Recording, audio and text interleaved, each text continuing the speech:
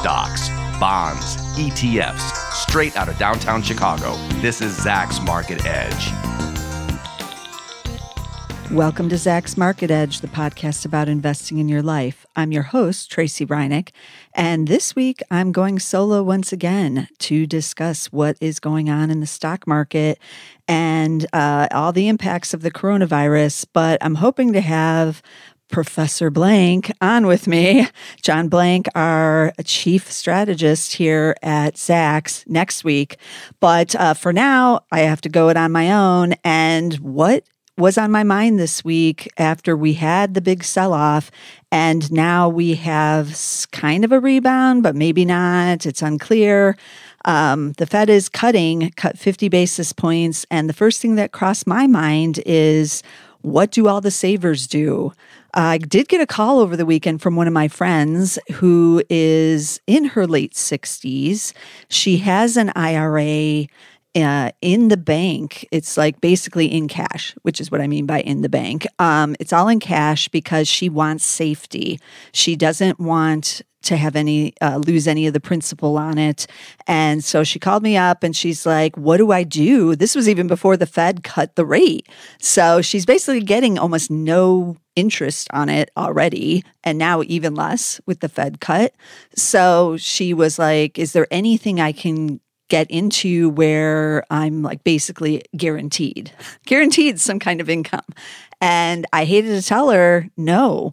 Like, you could do stocks, you could do dividend paying, you can do REITs, there's the bond options, but none of this will protect your principal. And if that's what you want to do, you are basically kind of stuck with cash. And I know that many retirees or people who are just jittery, or you have your money just kind of parked, some of it on the sidelines because you're buying a house or a car, or you're paying for some big ticket item, so you don't want it invested anywhere, that you're basically getting nothing right now. And that is difficult. So for this show, I wanted to look at how you could find income, but it has to be done through stocks. So those do have risk entailed, but where I could go if I am willing to take some of the risk and, get into some of these higher yield stocks. So I ran a couple screens to find big dividend payers, basically,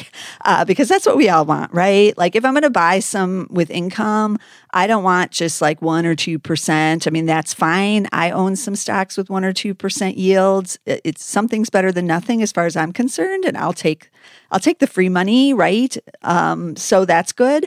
But if I really want to get that income, I want something at least over 5% yield. So I did a screen with the Zacks rank of number 1, strong buys, or number 2, buys, which are top ranks. That should mean rising earnings estimates. And I combined it with the 5% yield. And then I also included a 5-year history of dividend growth so that it's not, I'm hopefully capturing some companies that have a track record of paying the dividend. I don't want to just, get a stock just because it's over 5%. I want them to have some kind of history of having done the 5% for a while, or at least something over the last couple of years. So it does have a 5-year history of dividend growth.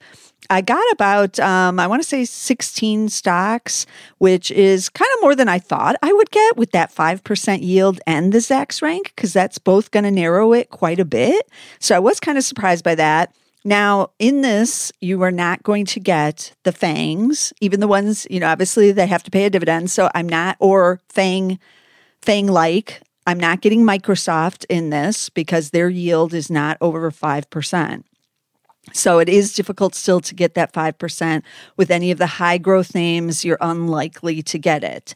So that was interesting. Also, there are a lot of financials in the list. Shouldn't be surprised, not banks, but like the investment management companies. There's some REITs in there. And some retailers. So that was an interesting screen. But then I was like, well, there might be some others. Why not go for broke and go for something like a 10% dividend? And to keep some quality in there, I wanted to include low debt to equity ratio.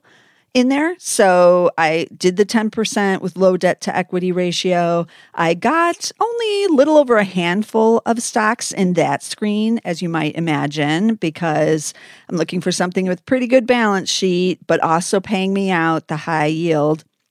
And I'm going to talk about what I found in there in a moment. But let's start with some of the stocks I did find in the first screen, which has those ranks of 1 or 2 and the 5% yield. So the retailers, they might surprise you because they've surprised me. I was like, what? That one's the number one? So let's just talk about what that one was. And it is Macy's. I know it's hated. I know it's near lows or at new lows here. Ticker is M. It is a Zacks number one rank. Now, I do have to warn all of you value investors out there watching it. It does have value trap characteristics still. It does look like a value trap here. But shares keep going down and it does have that big dividend yield that they have not cut yet. Why is it a Zacks number one strong buy when everybody hates it and the earnings weren't even that great? And that's because the estimates have been revised higher, including just in the last week. There was one analyst who went in there and revised this year's higher. So sales are expected to be down 3.2% this year. And earnings expected to decline 14%. So yeah, you're still getting an earnings decline year over year, but you get the number one rank because a couple, at least one in the last week, has got the analysts have gotten a little more bullish on what it's supposed to look like. So they're expected to make $2.49 this year now, and they made $2.91 last year. We know they've laid off a bunch of people recently in this first quarter here.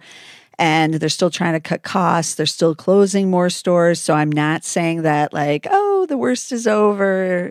Dive right in. Like I said, it is a value trap. The shares are down 22% in the last month. So people are fleeing it. But the dividend yield, 11.6% right now. And the PE is just 5.2. So could it go lower? Yes. So keep that in mind. You might want to keep it on your wish list. But this did make this screen. And it does still have the big dividend yield for now. Okay, what else is on there? I was interested in this other one, Sunoco, ticker SUN. Many of you might know it because you fill up gas at their gasoline stations. They have 7,300 gas stations. So these shares also have taken a dive along with everything else, not as bad as Macy's, but over the last month down 10.4%. So a little bit of a correction here. That's in correction territory. They pay that dividend, which is yielding 12.2%. So not too bad for owning some gas stations, right? 12.2, that's pretty juicy. PE is 9. Earnings expected to be up 11.7% this year and another 8.5% next year. So it's not a value trap here. Although if the economy does go into recession, you will likely see less people filling up their cars with gas. That would be normal. And as the economy slowed, so these earnings numbers may change in the next couple of quarters here.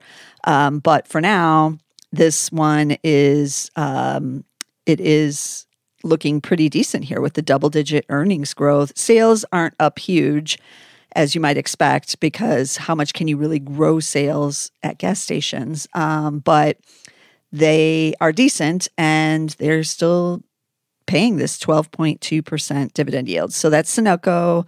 SUN is that ticker. And then switching over to the technology side, I tried to find any kind of tech names in the list. They don't pay as much of the bigger dividends, so that's a little difficult. But there is one, Seagate Technology, ticker STX. They do the hard drives.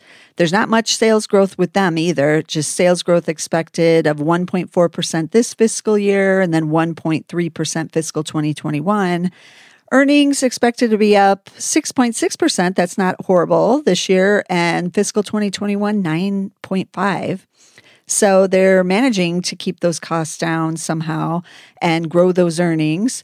But these shares down 14% in the last month. And and PE is just 9.9. The dividend is just over the 5 at 5.4%. That sounds kind of low, right? After talking about Sunoco, you're like, why do I need 5.4 if I can get 12.2 or 11.6?